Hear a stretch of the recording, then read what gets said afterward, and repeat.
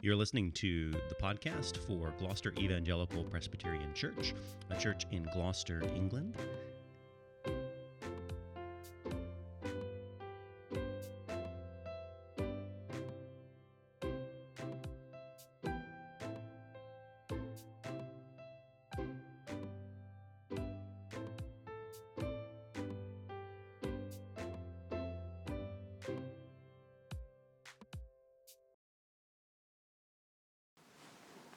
Well, we come to our Bible reading, which is Psalm 23. We've been looking at this collection of kingship psalms centered around Psalm 22, a collection of 5 psalms, and we come to this most famous of psalms. Let me read this to you.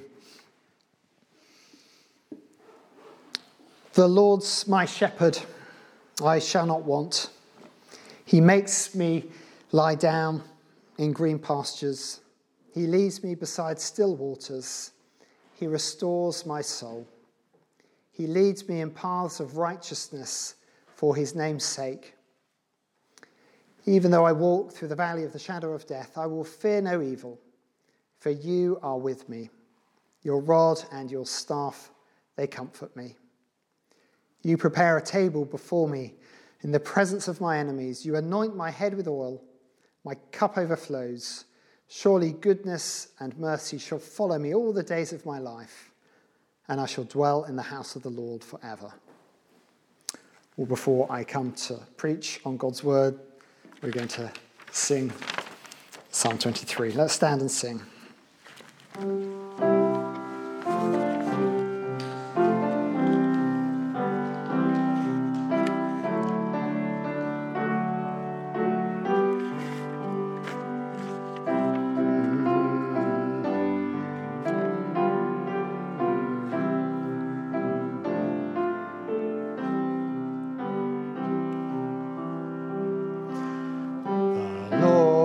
My shepherd, I'll not want.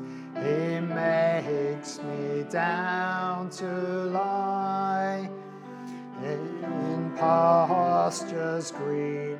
He leadeth me the quiet waters by.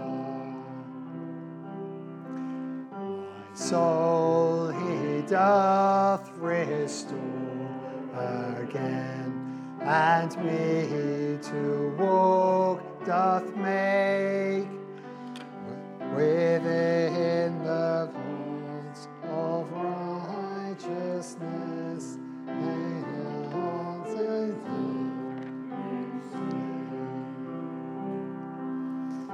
Though I walk in death's dark vale, yet will I fear no ill, for thou art with me, and thy rod and staff me comfort still. A table thou hast furnished me,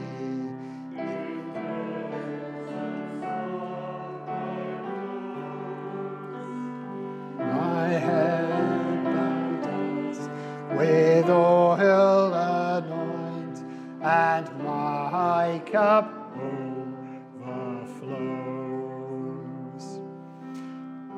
Goodness and mercy all my life shall surely follow me,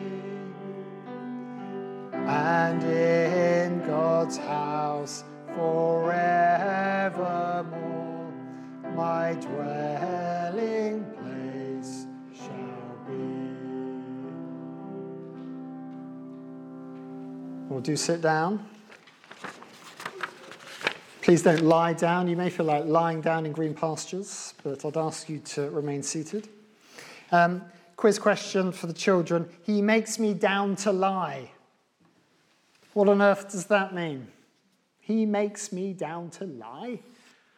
Did you know? Does anyone know? Do you know, Elliot? He makes me lie down. It's a funny way of saying he makes me lie down. It's talking about the shepherd with his sheep. And that is what Psalm 23 is all about. Psalm 23, a song of trust in the Lord's abundant care, a song of David and his trust in God's care, even through the darkest place, even through the valley of the shadow of death. It's possibly the most famous passage in the whole of Scripture, I think. If you learned a psalm at your mother's knee, you may have probably learned this psalm. If you know one of the psalms, it's probably this psalm. And oh, that we knew the rest of the psalms like we know this one.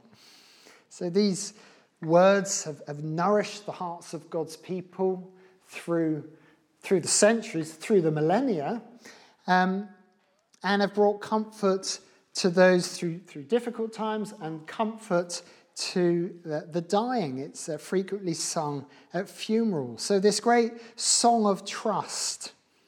And it's also part of this kingship psalm. We'll see aspects of it as we go through. Actually, it's about the Lord as king of his people. But it begins and ends with the name of the covenant Lord. The Lord's my shepherd, it starts with. And it ends with, I shall dwell in the house of the Lord forever. So it's this song of trust in the Lord, the one who's made himself known to Moses, the one who guides his people. And there's two key ideas in the psalm. And the first 4 verses are all about the Lord as a shepherd and David as a sheep, himself as a sheep. And then those last 2 verses, 5 and 6, the Lord as a great host, the great giver of a feast, and David as a guest at a feast. So let's dive in with verse 1. The Lord is my shepherd. I shall not be in want. I shall not go hungry. And David here, even though this was written 1,000 years before Christ, he's drawing on even deeper roots. His ancestors in the faith had known of God and called upon God as my shepherd. Jacob called God my shepherd. At the end of his life, he stretched out his hands to bless his children and his grandchildren. And he said this. He said, the God before whom my fathers Abraham and Isaac walked, the God who has been my shepherd all my life long to this day, the angel who's redeemed me from all evil, bless the boys. Speaking of Joseph's boys. Jacob, through all his troubles, knew God as a shepherd. And we may think of the Lord through the Old Testament. He led his people into Egypt to save them from famine. And then by the hand of Moses, he led them out of Egypt. It says this in Psalm 77, you led your people like a flock by the hand of Moses and Aaron. So the Lord as a shepherd leading his people, that's an idea that David is just drawing from his ancestors, from previous revelation. And it wasn't accidental that when the Lord appointed men to lead the flock, they were shepherds. Think of Moses. What was his job before he led Israel? Well, he was a shepherd. What was Jacob? He was a shepherd.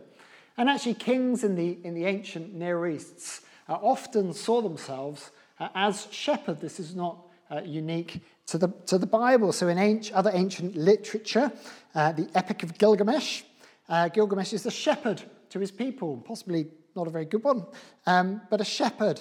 And the king of Babylon, Hammurabi, said, I am indeed the shepherd who brings peace. So this idea of the king being the shepherd, that was common in the ancient world. And of course, David himself was a shepherd. Psalm 78, the Lord chose David, his servant, and took him from the sheepfolds, looking after the sheep, to shepherd his people. But here, even though David is a king leading his people, he sees himself as a sheep.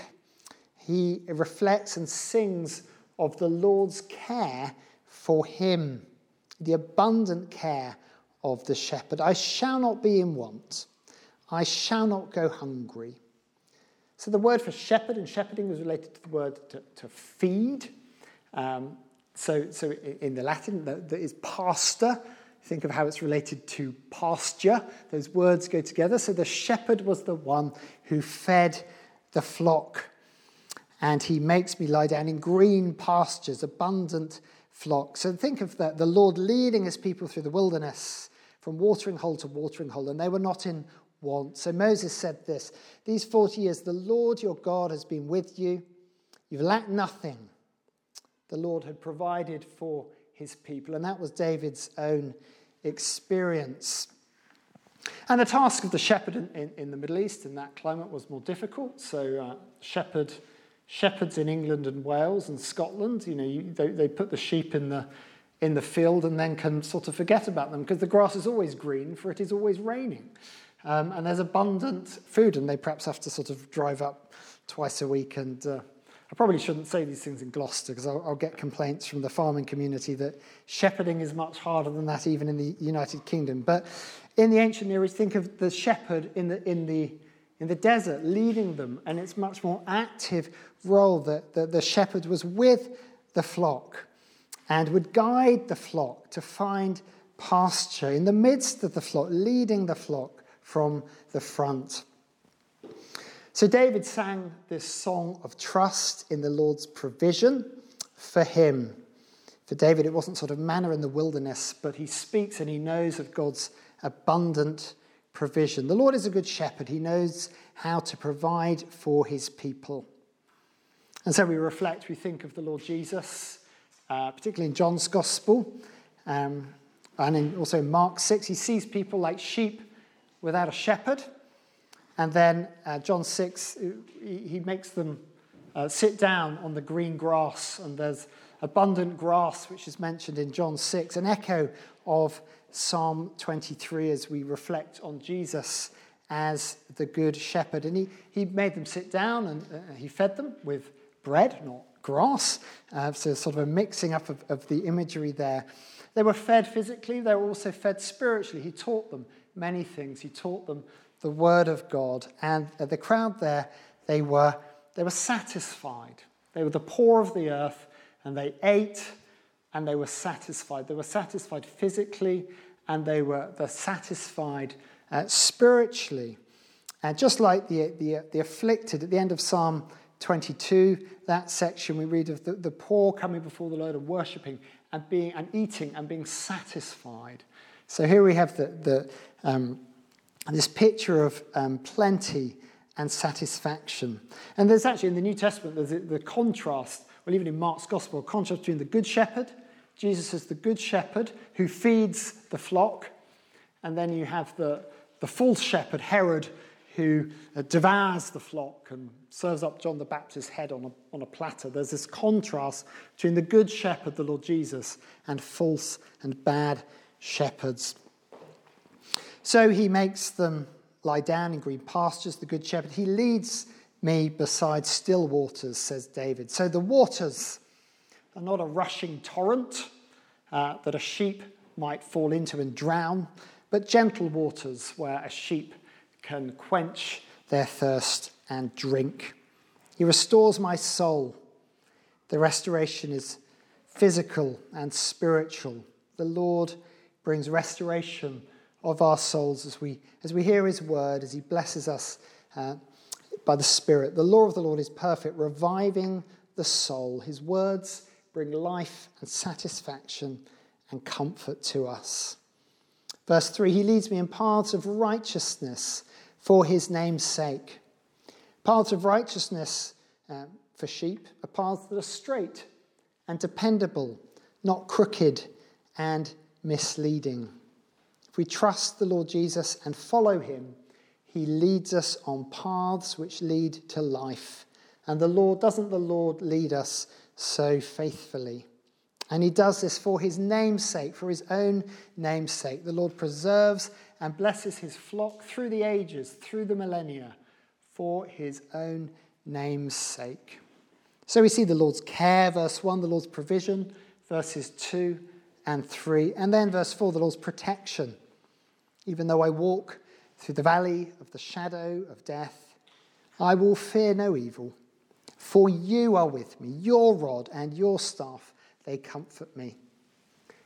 Did you notice the change there? David, he's been speaking of God in the third person. He is my shepherd. He will lead, he will guide. And here he speaks in that, he speaks of God directly in the second person. You are with me. He speaks directly to the Lord as the one who is with him. The Lord is with him through the darkest valley. David is often, isn't he, facing enemies, facing threats of death. And his comfort was the presence of God as the good shepherd. You are with me, he knew. And in danger and difficulty, it's God's presence which is such a comfort to us. So the shepherd in the ancient world wouldn't just feed the flock, but would drive away or kill predators, bandits, and drive away thieves and keep the sheep safe through hostile terrain. The good shepherd at danger would lay down his life for the sheep and would not run away from danger. And so we think of the Lord Jesus, the one who gave his life for the sheep, who laid down his own life to defend and protect us, to deliver us from sin and death and hell, and to protect and bless his people. And so we have this great comfort. Verse 4, even though I walk through the valley of the shadow of death, I will fear no evil, for you are with me. David had this great hope of life, even when he was facing death itself. And we've seen that in the Psalms, haven't we? We've seen this rich hope of the resurrection from the dead on the lips of David. So Psalm 16, he says, you've made known to me the path of life. And he's talking about life beyond the grave at this point. Life beyond the grave. He has this rich hope of eternal life. And we see that here as well. His rich hope that he can walk through death's shadow and fear no evil, for you are with me. And that theme kind of continues on at the end of the psalm. And so if you've come to trust in Christ, what a comfort these words are as you come to face your own mortality, at your own death scene, as it were, that we can all take these words on our lips. Even though I walk through the valley of the shadow of death, I will fear no evil, for you are with me. These are words of deep, deep comfort that the Lord Jesus Christ is with his people. Think of what we think about this morning with Stephen as he faced that terrifying scene, that such great hostility. And then his eyes were opened and he saw the Lord Jesus standing at the right hand of God in heaven. And that scene, which was the scene of his own death, was actually the entrance to glory, the entrance to being with the Lord Jesus and being with all the saints there. The Lord Jesus was with him. So looked at from one angle, that great persecution of the church is just a grim and dismal scene which would cause us to despair. And there was lamentation, great lamentation. But seen from another perspective, we see the Lord was with Stephen on that day. The Lord with his people, even through those dark places. And as we pray and think of the persecuted church, we know the Lord is with them in those places, comforting them and blessing them. We can pray that for them, that they would know the Lord's blessing and comfort and his presence with them through those great difficulties. Verse 4, your rod and staff, they comfort me. And the shepherd's rod, reminding you of Sunday school lessons here, was used in many ways. But one of the uses, it was used for counting the sheep. So the flock of sheep, they were not a sort of an amorphous woolly mass that the shepherd sort of had a general care for. He had that care individually for the sheep. He knew his flock by name and knew how many were in the flock and numbered them.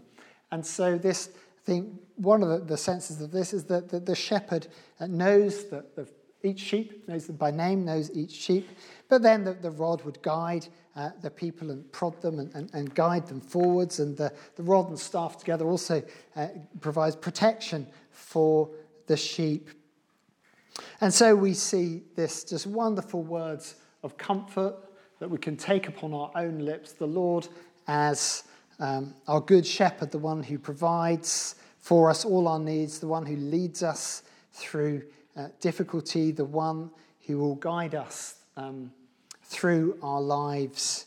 And then the imagery moves to this last few verses, moves from the Lord as a good shepherd, with David as a sheep, to the Lord as a gracious host, with David there as a guest. He goes from being a sheep, which is often pointed out, it's not a terribly flattering image, is it, for the believer, being a sheep. Sheep often get themselves tangled in a trouble and need a shepherd to lead and guide them. That's one of the things we learn. But it moves from that to this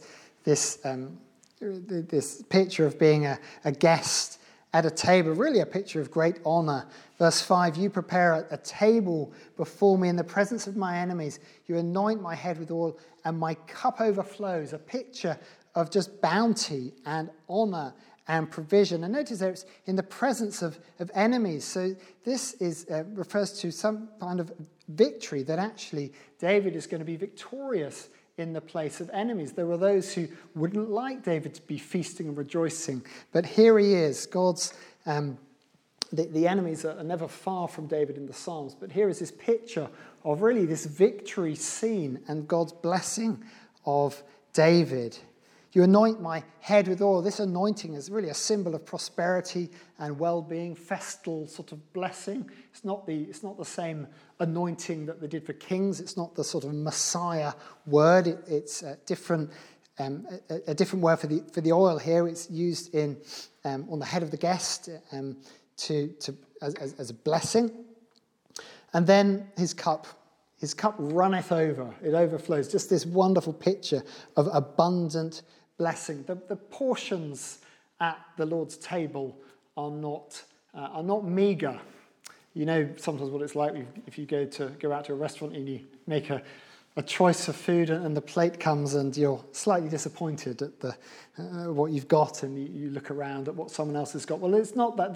The portions are bountiful and blessing, and there's an abundance. My cup runneth over. And this is just this wonderful picture of God's abundant salvation, that the Lord Jesus, he bore the cup and drank down the cup of God's wrath to bring us that cup of abundant blessing. So here is David as the guest of honour, seated at a table. Everything is provided, everything is prepared, and the host is looking after him. And to come into this banquet in that culture was to come under someone's protection and blessing. It's a wonderful picture of God's care.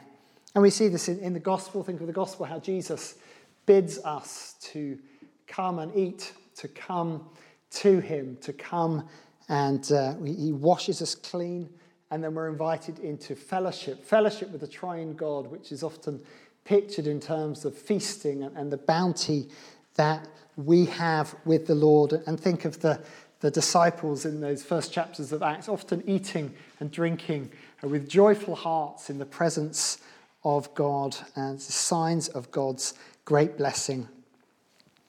And then David looks to the future here. So we're often very anxious when we look to the future. But what does David think about when he looks to the future? Verse 6, surely goodness and mercy shall follow me all the days of my life. And the word for mercy there is the word steadfast love, covenant love, the word that often comes up in the book of Ruth and other places in the scriptures, for the kind of love that God has for his people, because they are his covenant people. The kind of love a husband has for a wife because she is his wife, and the kind of love that a father or a mother has for a child because for their child, that they don't have for the next door kid's child. It's this covenant love, this unbreakable love that God has for his precious people. Surely goodness and mercy shall follow me, literally pursue me or run after me all the days of my life. So that word there for follow me is used of when Pharaoh in Egypt's armies pursued Israel. It was used of when Saul was pursuing David. And David said, why are you pursuing me? It's that word that is used here. Goodness and love are pursuing David. They're pursuing God's people. So what do we think about when we think about the future? Well, one of the things we should think about is that God's steadfast love and mercy shall follow us and shall follow God's people, shall hunt us down, the hound of heaven hunting us down through all our days.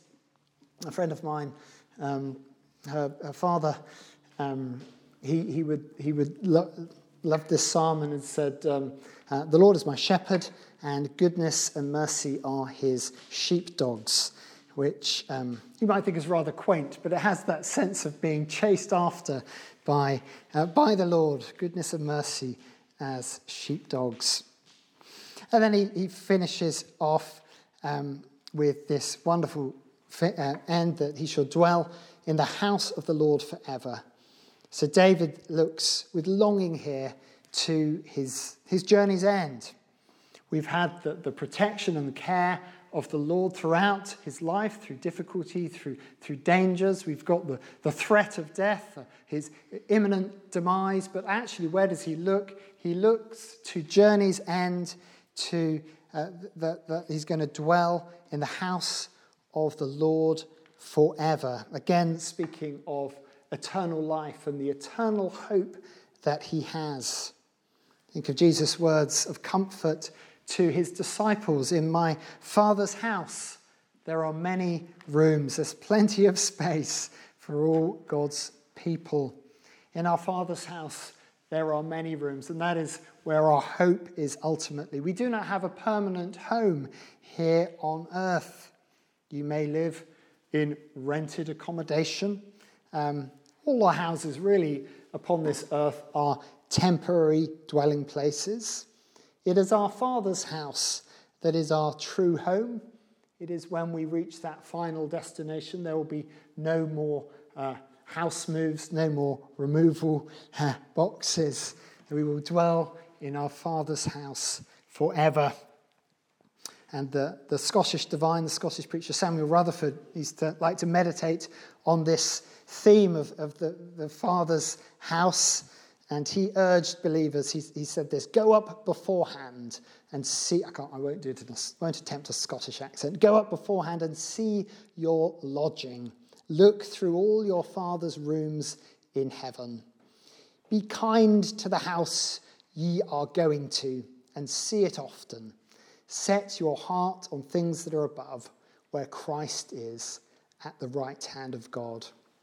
Well, David had, as it were, through all his dangers and difficulties, set his heart on that destination, that happy home, that Rivendell, which is above, the Father's house, that place of feasting and joy and peace with all God's people.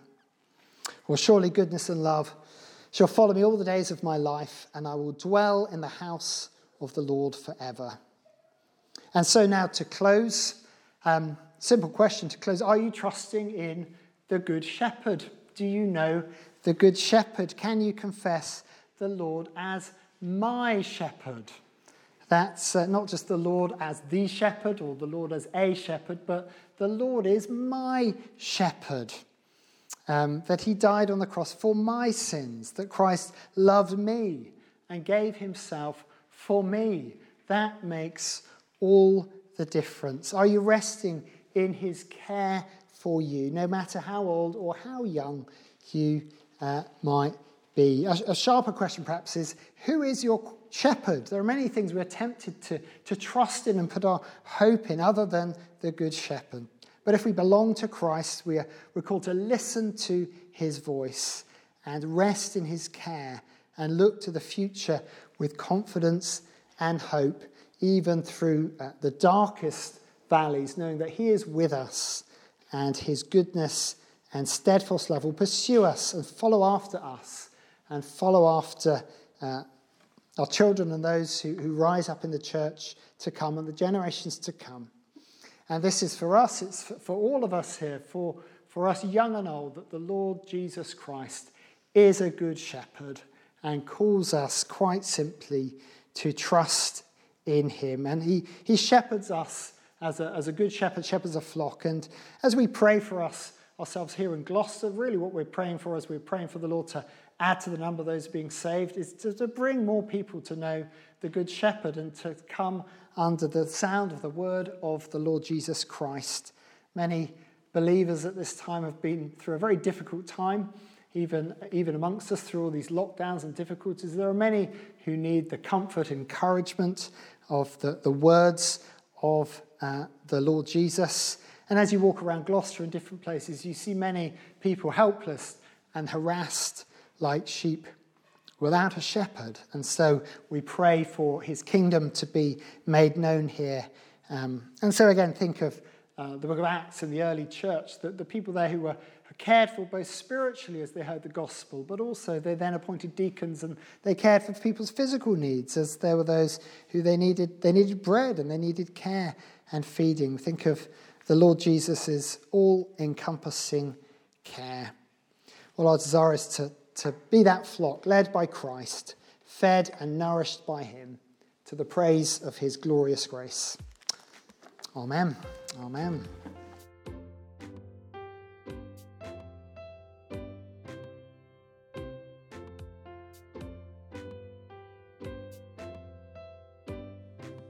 You've been listening to the Sermon Podcast for Gloucester Evangelical Presbyterian Church. You can find us out online at gloucesterpres, that's pres.co.uk for more. Thank you.